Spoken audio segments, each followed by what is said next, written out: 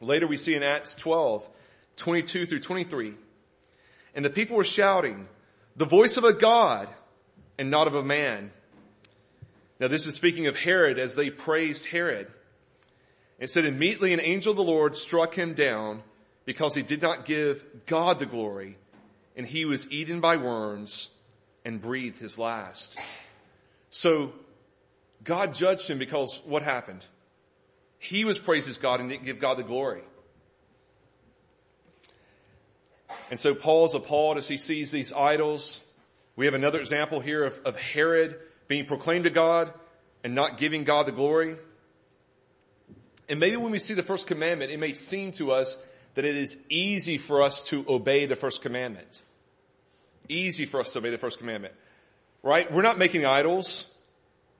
We don't have idols in our home. But as we look at it, much like I've said with all the commandments, what we're going to see is that there's more to the commandment. There are many duties that are required in the commandment. There are many sins that are forbidden. So I want us to spend some time looking at this commandment. So as we think about this, let me just say with the notes not to be switching the slides. We're just going to probably stick with that. Okay, sorry for that distraction. So as we look at this, if the first commandment is against worshiping the wrong gods, we might also understand that the second commandment is against worshiping God in the wrong way. And I meant to say in my introduction, for all of you out there, in your worship guide, your bulletin, I have some notes there. And my thought originally was that this would be helpful for the kids to take notes, but some of you adults may enjoy this as well, but it will help you at least follow along in the sermon. There's some places you can fill in the blanks. So if that's helpful, good. If it's not, you don't have to use it. Again, some feedback would be good, but I think one of our first blanks there is this quote. As we think about first and second commandment, this is Kevin DeYoung. If the first commandment is against worshiping the wrong God, the second commandment is against worshiping God in the wrong way. Or we could say it another way and say the first commandment teaches us not to worship anything other than God. Do not worship anything other than God. That's what we saw last week. The second commandment teaches us not to worship anything less than God. Anything less than God. And I think we'll see that as we go ahead. So sometimes when we think of the second commandment, we almost conflate it with the first commandment.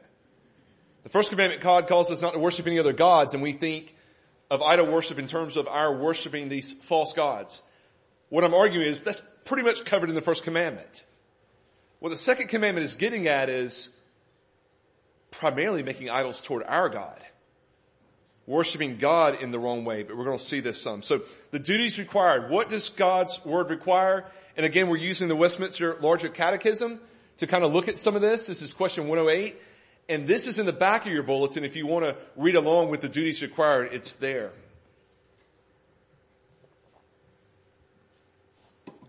So the first part that it says is, it says to receive, respectfully perform, and preserve completely and purely all the regulations for religion and worship that God has established in His Word. So as we think about the duties required, we're looking at the positives. What are the positive sides of the commandment? The positive side is that God is asking us, telling us, commanding us to worship Him the way He has commanded us to worship Him. So positively, we have to worship God rightly. Secondly, though, we see in the Westminster Larger Catechism, it says disapproving, denouncing, and opposing false worship, and doing our best in accordance with our position and calling in life to eliminate it and all forms of idolatry. So we're to worship God the right way, but we're also to oppose or disapprove of false worship. Now again, I said earlier about Paul in Athens. He saw these things. His soul was stirred within him. He was bothered by it. His spirit was provoked, it says. But we see this is picking up where we left off, but also continuing to verse 17. Now while Paul was waiting for them at Athens, his spirit was provoked within him as he saw the city full of idols. So, therefore, he reasoned in the synagogue with the Jews and the devout persons and in the marketplace every day with those who happened to be there. So here we have an example of Paul doing what we're saying the commandment calls us to. He's obeying the commandment. Well, his soul is provoked. Why is his soul provoked? Because there's breaking the first commandment, they're worshiping the wrong gods, and the second commandment, they have this statue to the unknown God, which he knows, but we're not to make images of it. His soul's provoked, so what does he do? How does he respond? Well, he reasoned with the religious people in the synagogue of the Jews, the devout persons, but also in the marketplace every day. Everyone who happened to be there, he reasoned with them, pointing them to the true God. And we see even later how it is he does this. He tells them about the unknown God. What you worship in ignorance, I now proclaim to you. But he helps them to the right worship. So the commandment's calling us where we see false worship to bring an end to it. Now, as we think about that, consider that in our society and where we're living today, where false worship seems to be so prevalent and really so many ways we're moving in that direction. Here's a couple of other examples. Deuteronomy 7 verse 5. But thus shall you deal with them. You shall break down their altars and dash in pieces their pillars and chop down their Asherim and burn their carved images with fire. So here's God giving a command of what they're to do in relation to these idols that have been set up. And in this instance, it is, I think, primarily idols to false gods, including the Asherim. But they're to break them down, dash them in pieces, chop them down, and then burn them. That's pretty thorough. But leave no remnant of this false worship in your midst. Likewise, in Isaiah 30, verse 22, then you will defile your carved idols, overlaid with silver, and your gold-plated metal images. You will scatter them as unclean things. You will say to them, be gone. So just another example, this time in Israel, and perhaps some of these may have been to the true God, but again, they're to pretty much melt them down, destroy them, scatter them, be gone. Get rid of it. And so in your notes here, there's a question for us as we think through how do we apply this to ourselves? What are ways that we've broken the duties that God has called us to? Broken this commandment by failing to do what God has required. Maybe what are ways that we've turned a blind eye to the world around us as they worship either our God wrongly or worship false gods? Now, we've been looking at the duties required, but also at the sins forbidden. So the next really point of my message is the sins forbidden. And this is a little bit more lengthy as it's laid out in the Catechism. And again, we're going to read what the Catechism says. I tried to modernize some words, but if it's a little complex, we're going to work through it. So, sins forbidden: imagining, recommending, demanding, practicing, or in any way approving any religious worship not established by God himself. So what this is getting at is worshiping the true God the wrong way. And that's some of the distinction I've made really between the first and second commandment. Worshiping the true God the wrong way.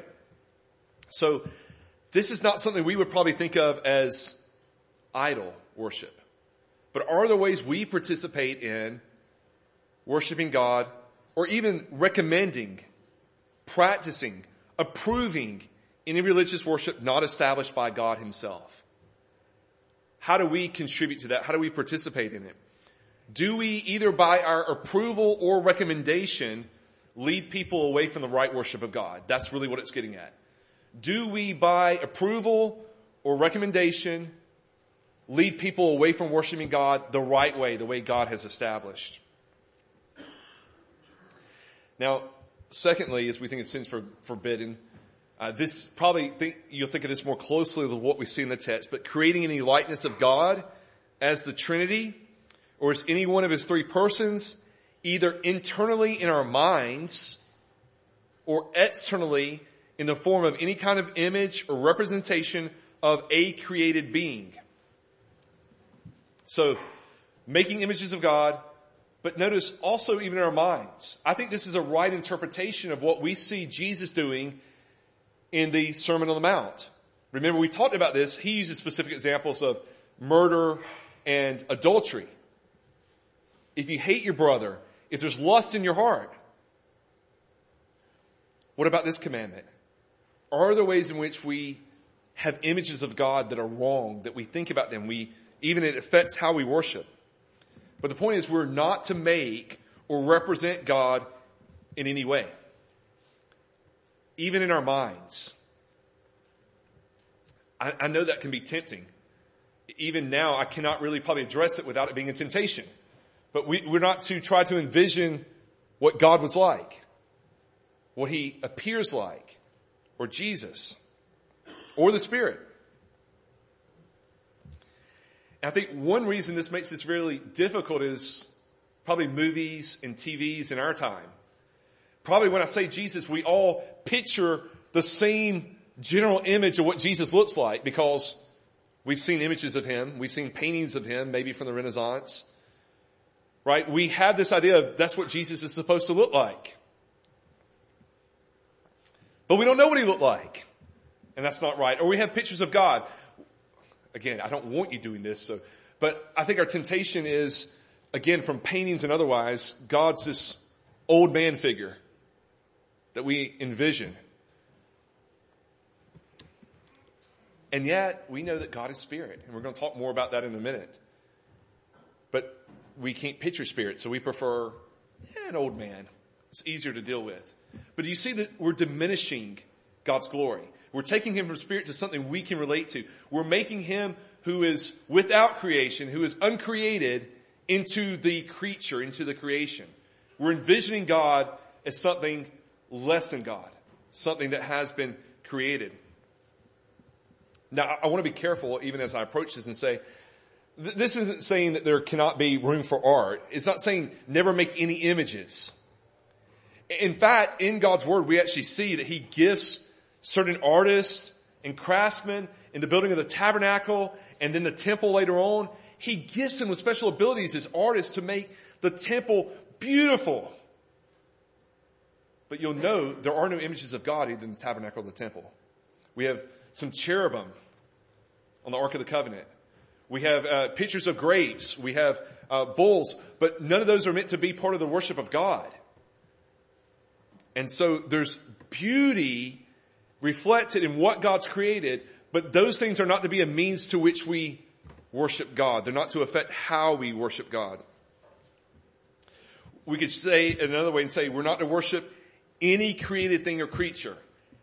Or I could say it this way, we're not to worship the true God through any created thing or creature. They're not to be a means for our worship of God. I have a quote from R.C. Sproul. He says, when we call things holy that are not holy, we commit the sin of idolatry. This is the grievous error of idolatry. Giving to common things the respect, awe, worship, and adoration that belongs only to God. To worship the creature instead of the creator is the essence of idolatry. And so I thought that was a great summary of what we're speaking of here.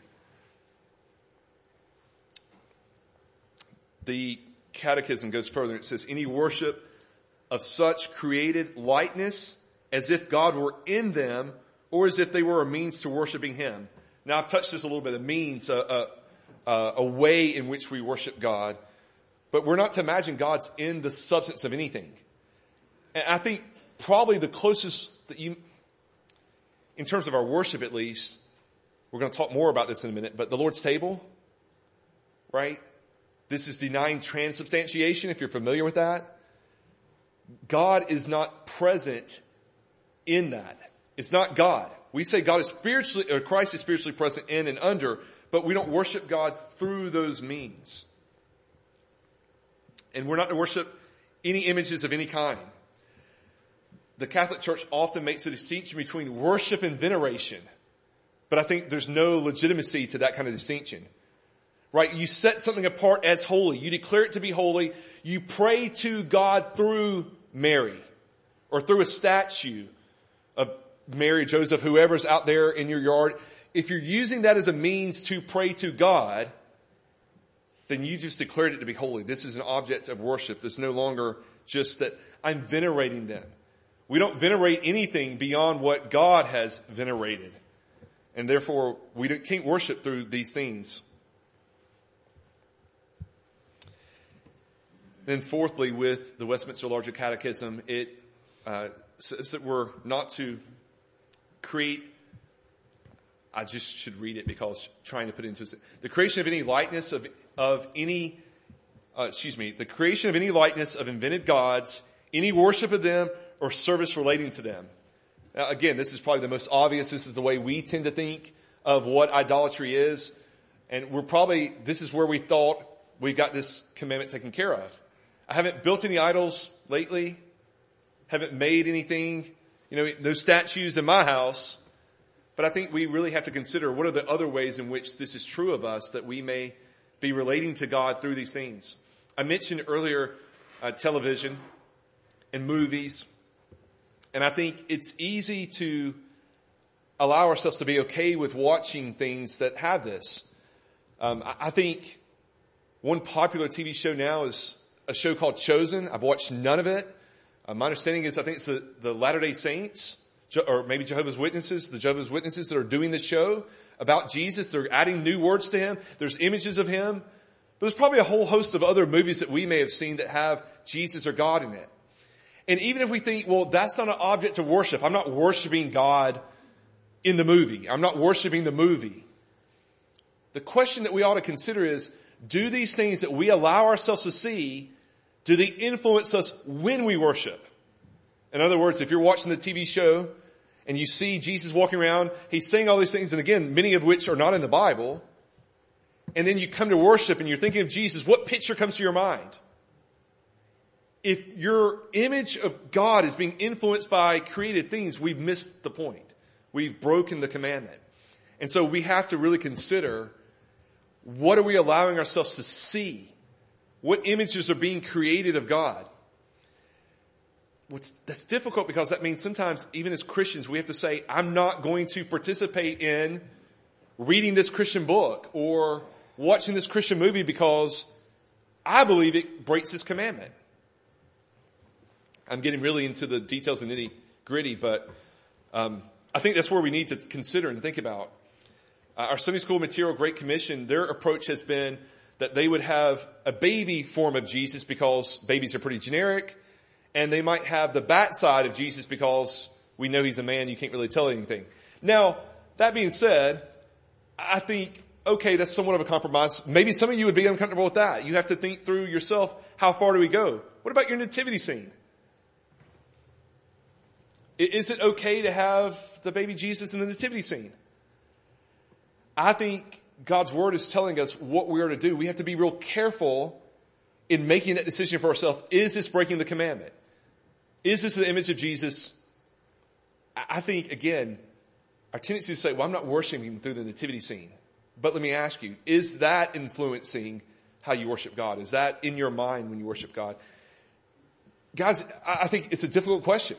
But there's way more to it than what we probably think of when we think of making idols. It's not just, have I created a statue in my house that I'm worshiping, but how have we allowed images of God to influence our thoughts? And then finally, the Catechism says, all superstitious contrivances.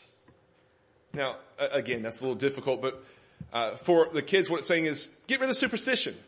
All the kind of superstitious things that we might have that influence our worship. So here's some scripture passages that would demonstrate that. Acts 19:19. And a number of those who had practiced magic arts brought their books together and burned them in the sight of all. And they counted the value of them and found it came to 50,000 pieces of silver. A great sacrifice. They've accumulated libraries, but they realize that they're superstitious. They're based in maybe even arguably spiritual powers that aren't God. that are influencing how they think about spiritual power and God. And so they burn it, they get rid of it. Even the Ark of the Covenant was used like this by the Israelites in 1 Samuel 4:3. And when the people came to the camp, the elders of Israel said, "Why has the Lord defeated us today before the Philistines? Let us bring the Ark of the Covenant of the Lord here from Shiloh, that it may come among us and save us from the power of our enemies." What are they doing there? They're taking a religious object and they're using it as a superstitious good token so they'll win the battle. It is the spiritual rabbit's foot, right? I'm going to bring this into battle and we won't lose till we have the Ark of the Covenant here. You guys may remember what happens. They lose and the Ark of the Covenant gets stolen, right? But God's teaching them a lesson. You don't take these holy spiritual things and make them into something superstitious. But I think along with that, religious jewelry. I'm not saying that's forbidden. Okay, just bear with me. But do we use that sometimes? Or even the sticker on our car. Do we use that as almost a good luck charm? I'm going to wear my cross today so God's going to take care of me and bless me. Now, maybe that's not the reason why. It could be you want to use this as a means of evangelism. That's fine. But do we sometimes use this in superstitious ways or think, maybe I'm not going to catch the red light because I got the fish in the back of my car? Right? That's not okay. But I think in particular, the Westminster Catechism, as they speak of superstitious contrivances, are really dealing with a lot of the worship of the Catholic Church.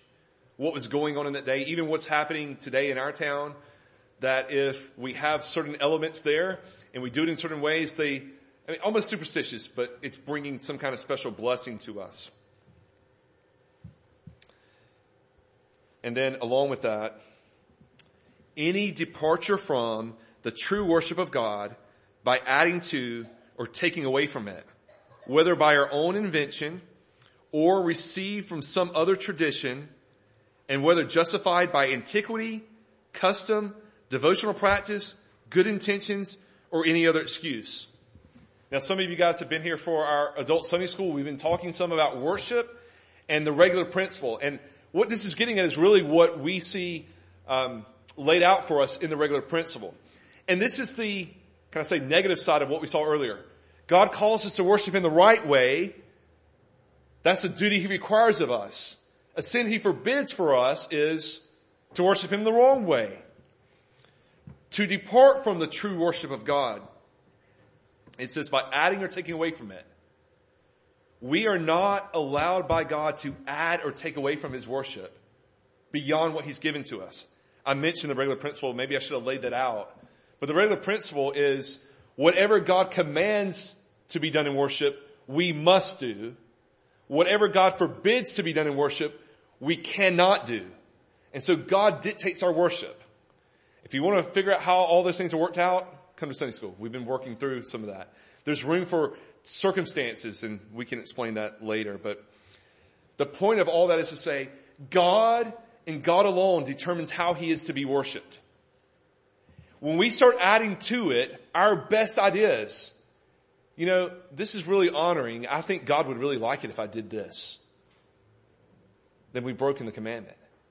God hasn't asked us to worship Him in that way. He's called us to worship Him a specific way. This is Deuteronomy 4:2.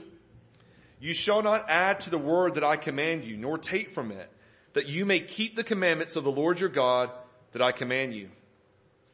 And then Jesus points out an example of the Pharisees in Matthew 15:9. He says, speaking of them, in vain do they worship me, teaching as doctrines the commandments of man.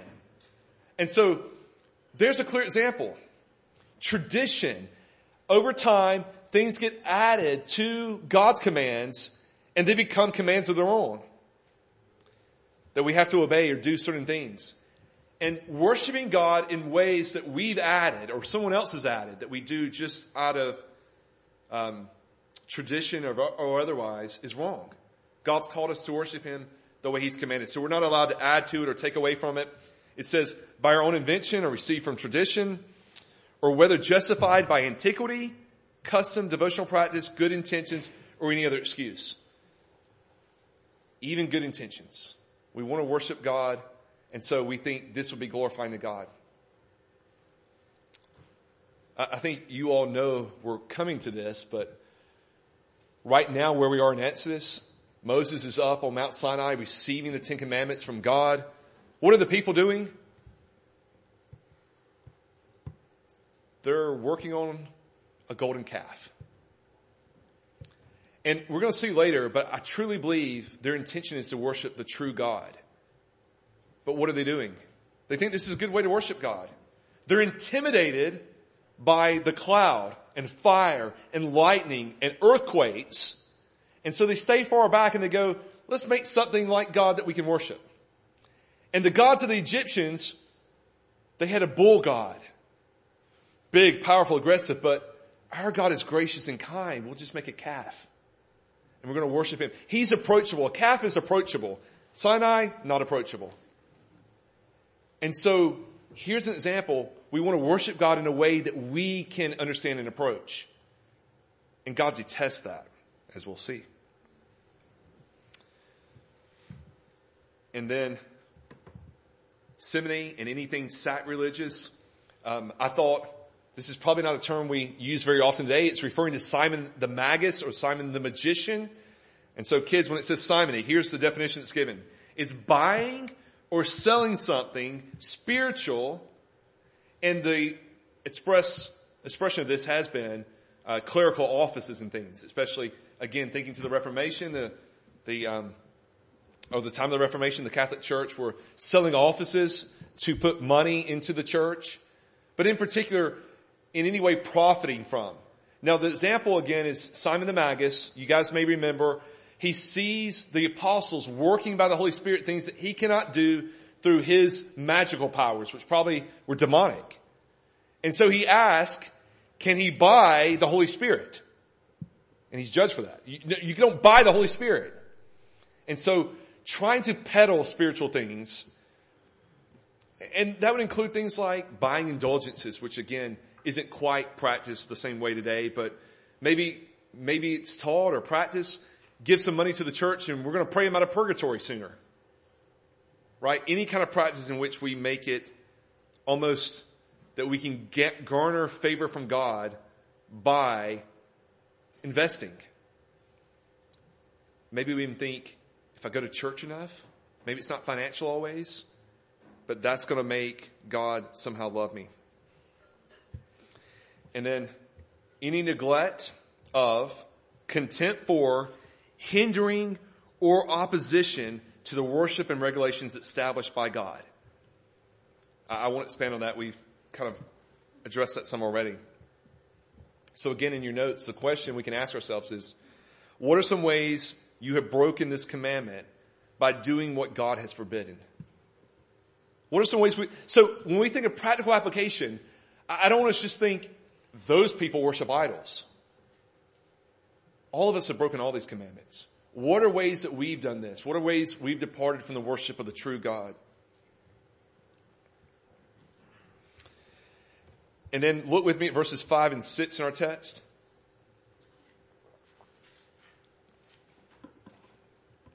So we looked at the duties required. We looked at the sins forbidden. This is one of the examples of a commandment that also has a curse and a promise included in it. And we see that in verses 5 and 6. You shall not bow down to them or serve them, for I, the Lord your God, am a jealous God, visiting the iniquity of the fathers on the children to the third and fourth generation of those who hate me, but showing steadfast love to thousands of those who love me and keep my commandments. So, a curse and a promise. And this same curse and promise is repeated several times in the Old Testament. I counted at least 3 times that it's specifically word for word quoted, and maybe even more than 10 times where it's referenced in some way or another. But here's an example of that. This is Exodus 34, 6 through 7. The Lord passed before him and proclaimed, the Lord, a God merciful and gracious, slow to anger, and abounding in steadfast love and faithfulness, keeping steadfast love for thousands, forgiving iniquity and transgression and sin, but who will by no means clear the guilty, visiting the iniquity of the fathers on the children and the children's children to the third and fourth generation. And so there we see it's the exact same wording. It's been reversed. It starts with the promise. It then moves to the curse, but the same wording. So what does this mean? Well, first, as we think about the curse that we see there, he's going to visit the iniquity of the fathers on the children and the children's children to the third and fourth generation. I want you to understand this does not mean that God will judge someone unrighteously. God is a righteous judge. He will not judge us wrongly. So it's not saying your dad was a bad man, and so God's going to send you to hell because your dad was bad. That's not what it's saying. God will not judge us based on our families. God judges us on ourselves. And hopefully, if you trust in Jesus Christ, God judges you because you're in Christ. He judges you because of Christ, not because of yourself. And so, any chance of God not judging yourself is not because of your parents, but because of Christ, that he would judge you based in Christ or on Christ. In Ezekiel 18:20, we have what I think is really meant to be a corrective, because even we think of Pastor Thompson's been preaching through the book of Job and Job's suffering. And what is the advice he gets from all his friends? You're suffering because you did something. Now, we're talking about third and fourth generation here, but again, that idea that there's a curse because of this. Ezekiel 18:20 says, the soul whose sin shall die. The son shall not suffer for the iniquity of the father, nor the father suffer for the iniquity of the son. The righteousness of the righteous shall be upon himself, and the wickedness of the wicked shall be upon himself. So we might think of this as a corrective in misunderstanding the text. So it's not saying that you're going to be judged because of the sin of your parents. So what is it saying then? And again, kids, if you're following along in your notes, what it's telling us is that children who share in their parents' sin will share in their parents' judgment. Sharing in their sin will share in their judgment. So why even bring that up if that's true? Well, I think it's because often our sins are passed on to our children.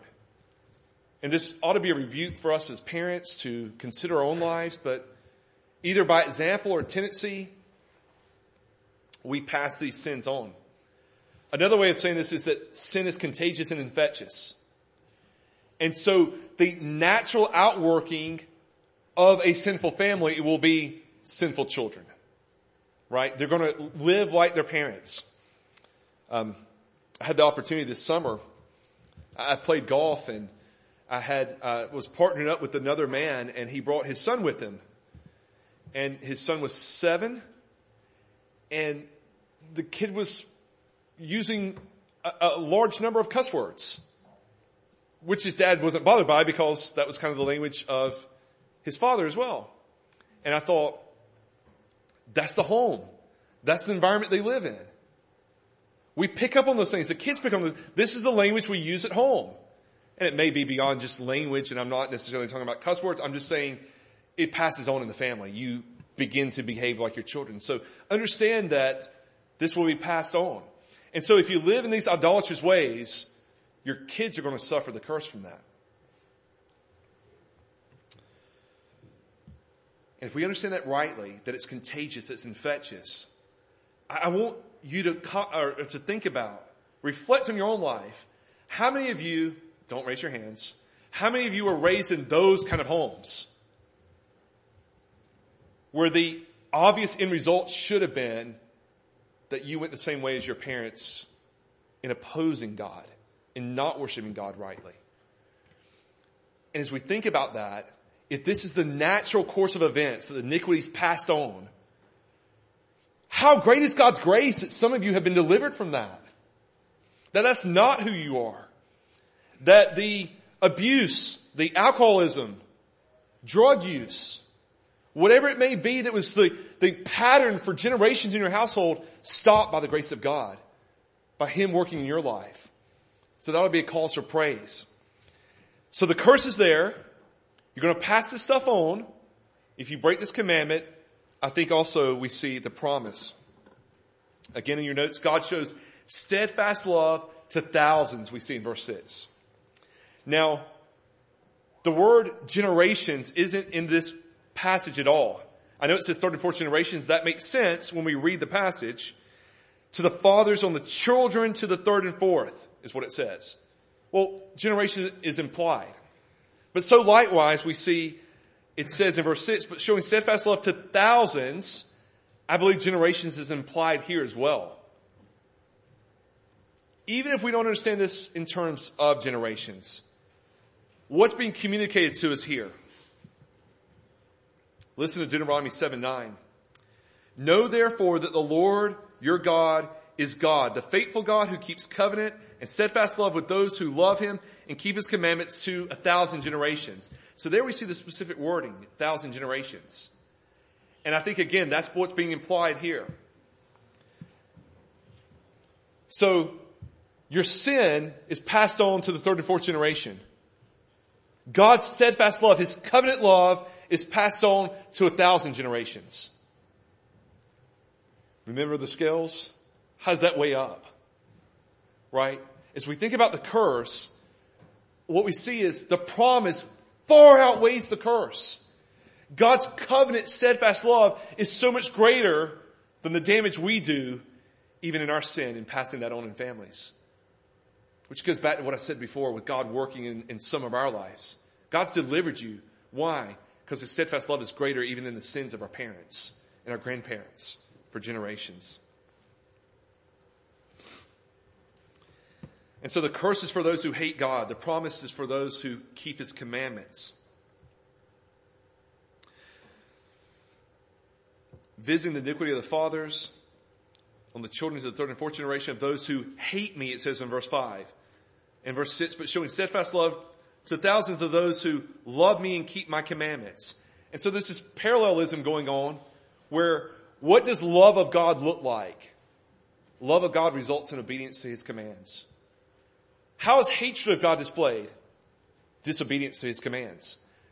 Again, don't misunderstand. Obeying God's command doesn't make you love God or make God love you. We don't earn it. But what he's saying is, it's a reflection of our hearts. If we love God, we want to keep his commandments. If we hate God, we despise his commandments. Or love of God is expressed in obedience to his commands. It ought to delight our hearts to do what he asks us to. This is a little bit longer and probably too small for you to be able to read, but why should the nation, Psalm 115, 2-8.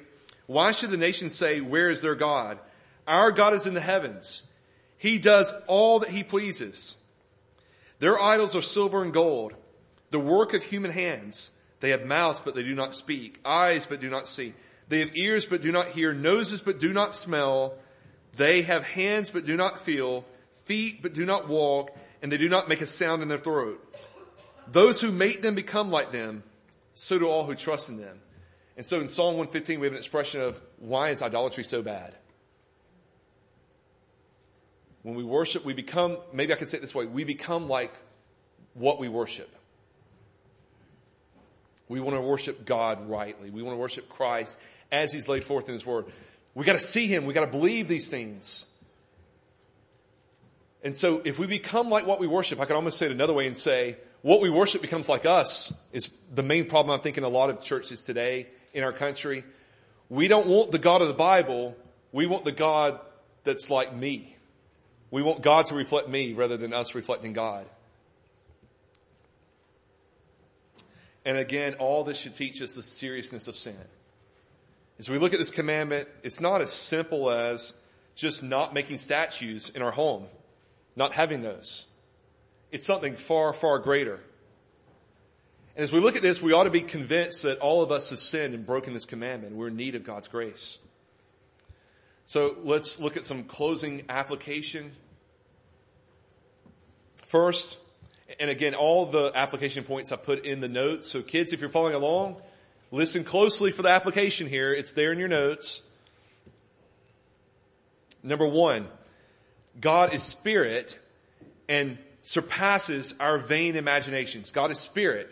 Now, vain imaginations probably wasn't a great way to say it if I really want the kids to understand it. But what I'm saying, kids and adults, is that God being spirit, we cannot possibly imagine what God is like. And so to presume to manufacture an image of God, even in our minds, will it ever measure up? No, it's never going to measure up. And if it doesn't measure up, and I'm worshiping that which is not measuring up to God, then I'm not worshiping God at all. I've diminished God. I've diminished His glory. Deuteronomy 4:15. Therefore watch yourselves very carefully, since you saw no form on the day that the Lord spoke to you at Horeb out of the midst of the fire. So thinking back to what we've seen, you didn't see an image of God, therefore don't make an image of God.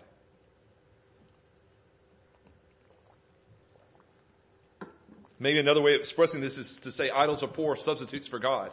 It's a substitute God. It's replacing the God that we can't see, the God that's so powerful. Again, the golden bull that we spoke of, the golden calf. Blaise Pascal said, there is nothing so abominable in the eyes of God and of men as idolatry, whereby men render to the creature that honor which is due only to the Creator. Think of Romans, that creator-creature distinction. They exchange the worship of God for the worship of creatures. That's offensive to the Creator. Which is greater? He who created or that which was created? It's the Creator. And so to imagine we worship God through something He created is to misworship Him, to break the commandment. And idols, or any way that we might imagine God, cannot accurately communicate to us who He is. And therefore, I think we diminish His worship. I could say it more strongly and say we blaspheme God when we worship God as something less than what He is. We blaspheme Him. We're proclaiming God is this when God is not that. He's far beyond that. Or we could say all of us have too small a view of God. And when we try to worship God based on what we imagine versus what we have contained in His Word, we're going to worship Him wrongly. John 4:24.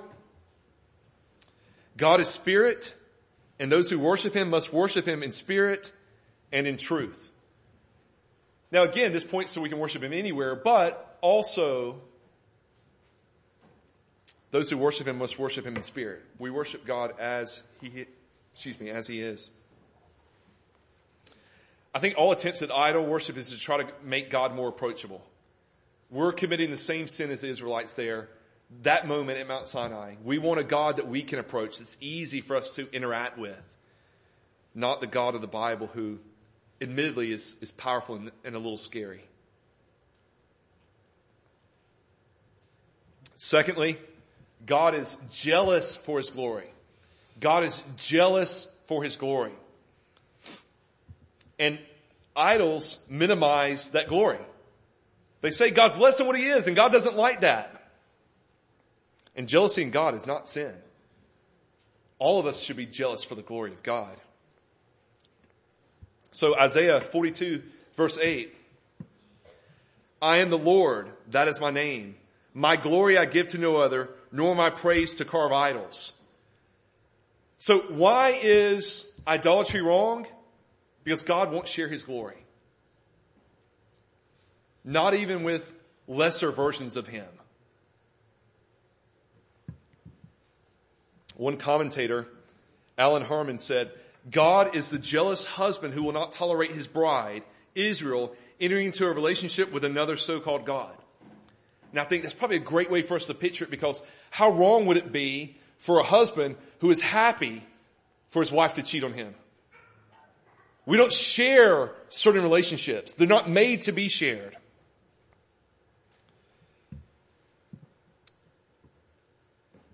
Thirdly, God intends that we see Him by the Word. We see God through His Word, the Bible. Deuteronomy 4:12.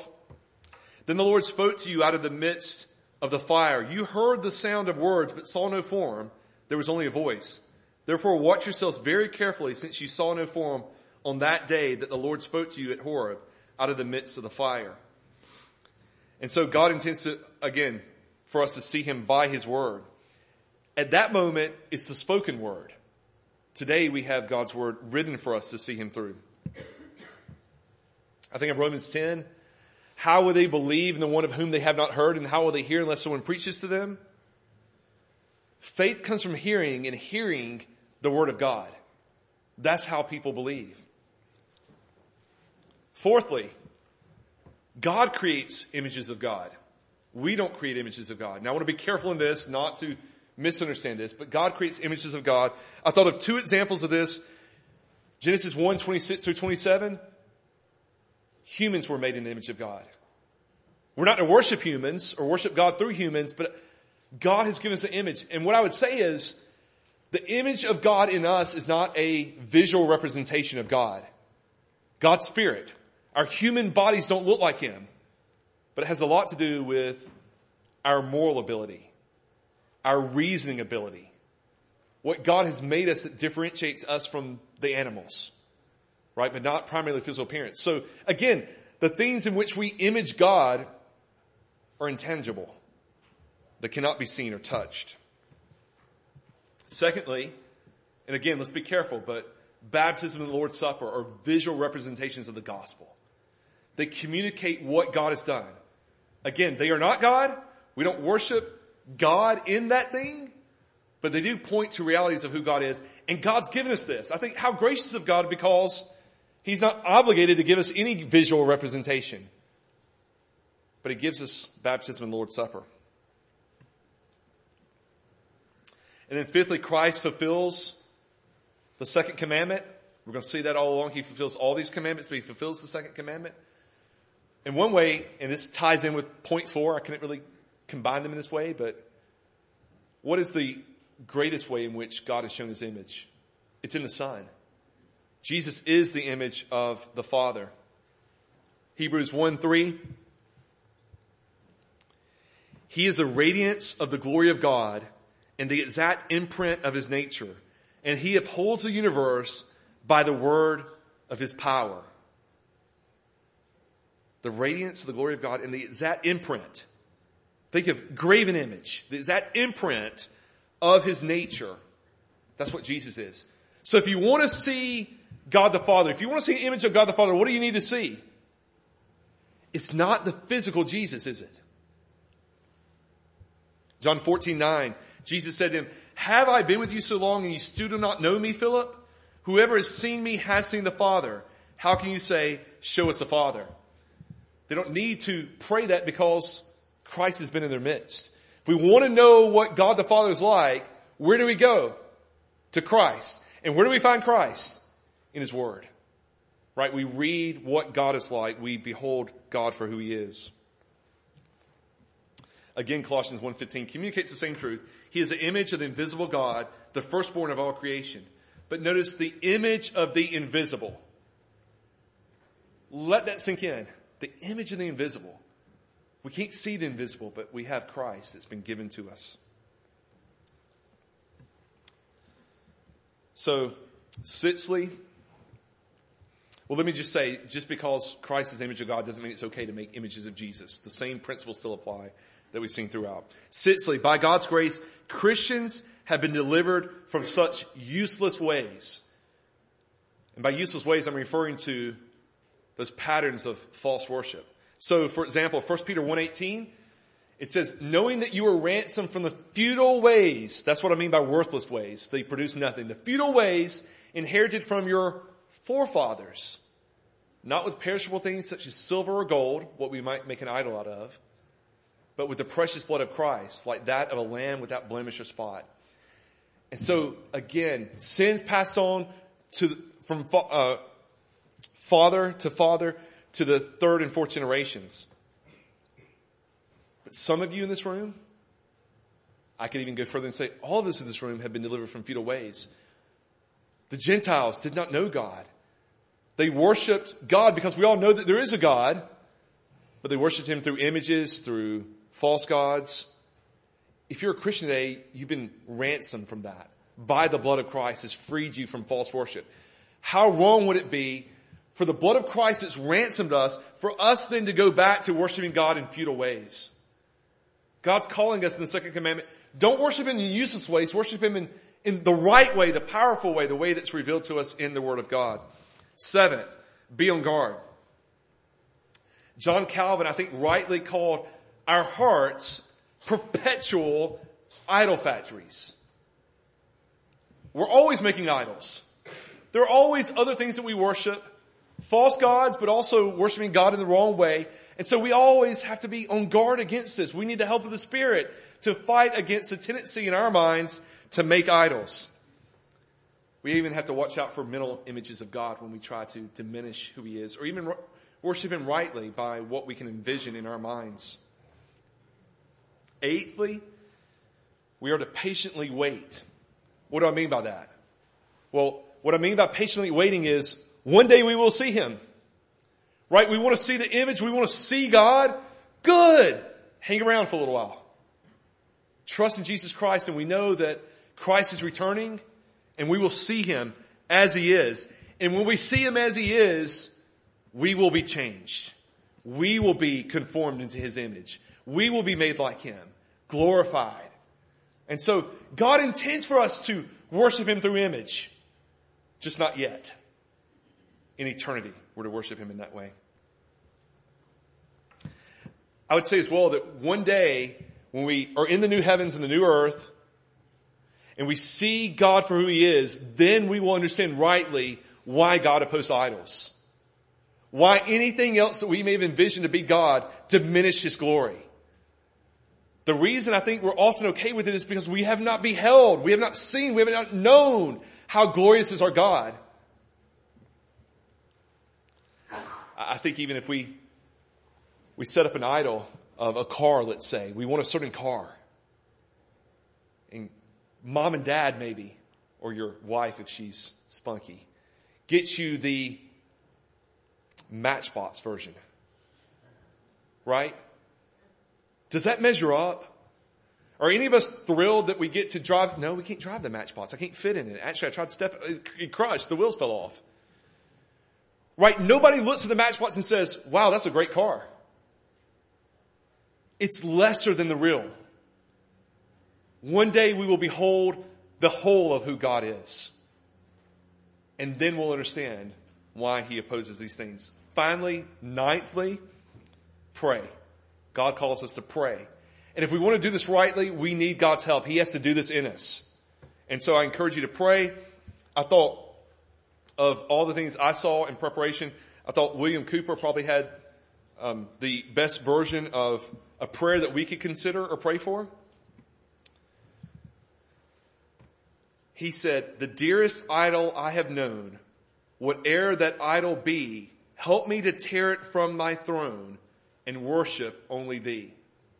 So I think it's up there on the screen now. You can see it, but I want to read it one more time. "The dearest idol I have known, whatever that idol may be, help me to tear it from thy throne and worship only thee."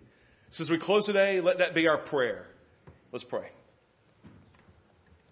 Dear Heavenly Father, we thank you for your word and the truth that we have contained in it. And Lord, we know it's difficult for our minds to wrap around these commandments. But Lord, we pray that you would do this one thing for us. That whatever idols we may create, whatever lesser ways we may seek to worship you, even thinking of tying it with the first commandment, whatever other gods we may seek to worship in other ways. Lord, we pray, tear those things from us. Deliver us from them, that we would worship only you. And Lord, not by our own imaginations, but that we would worship you the way you've commanded, the God that you are, in all your glory. We pray this in Christ's name. Amen.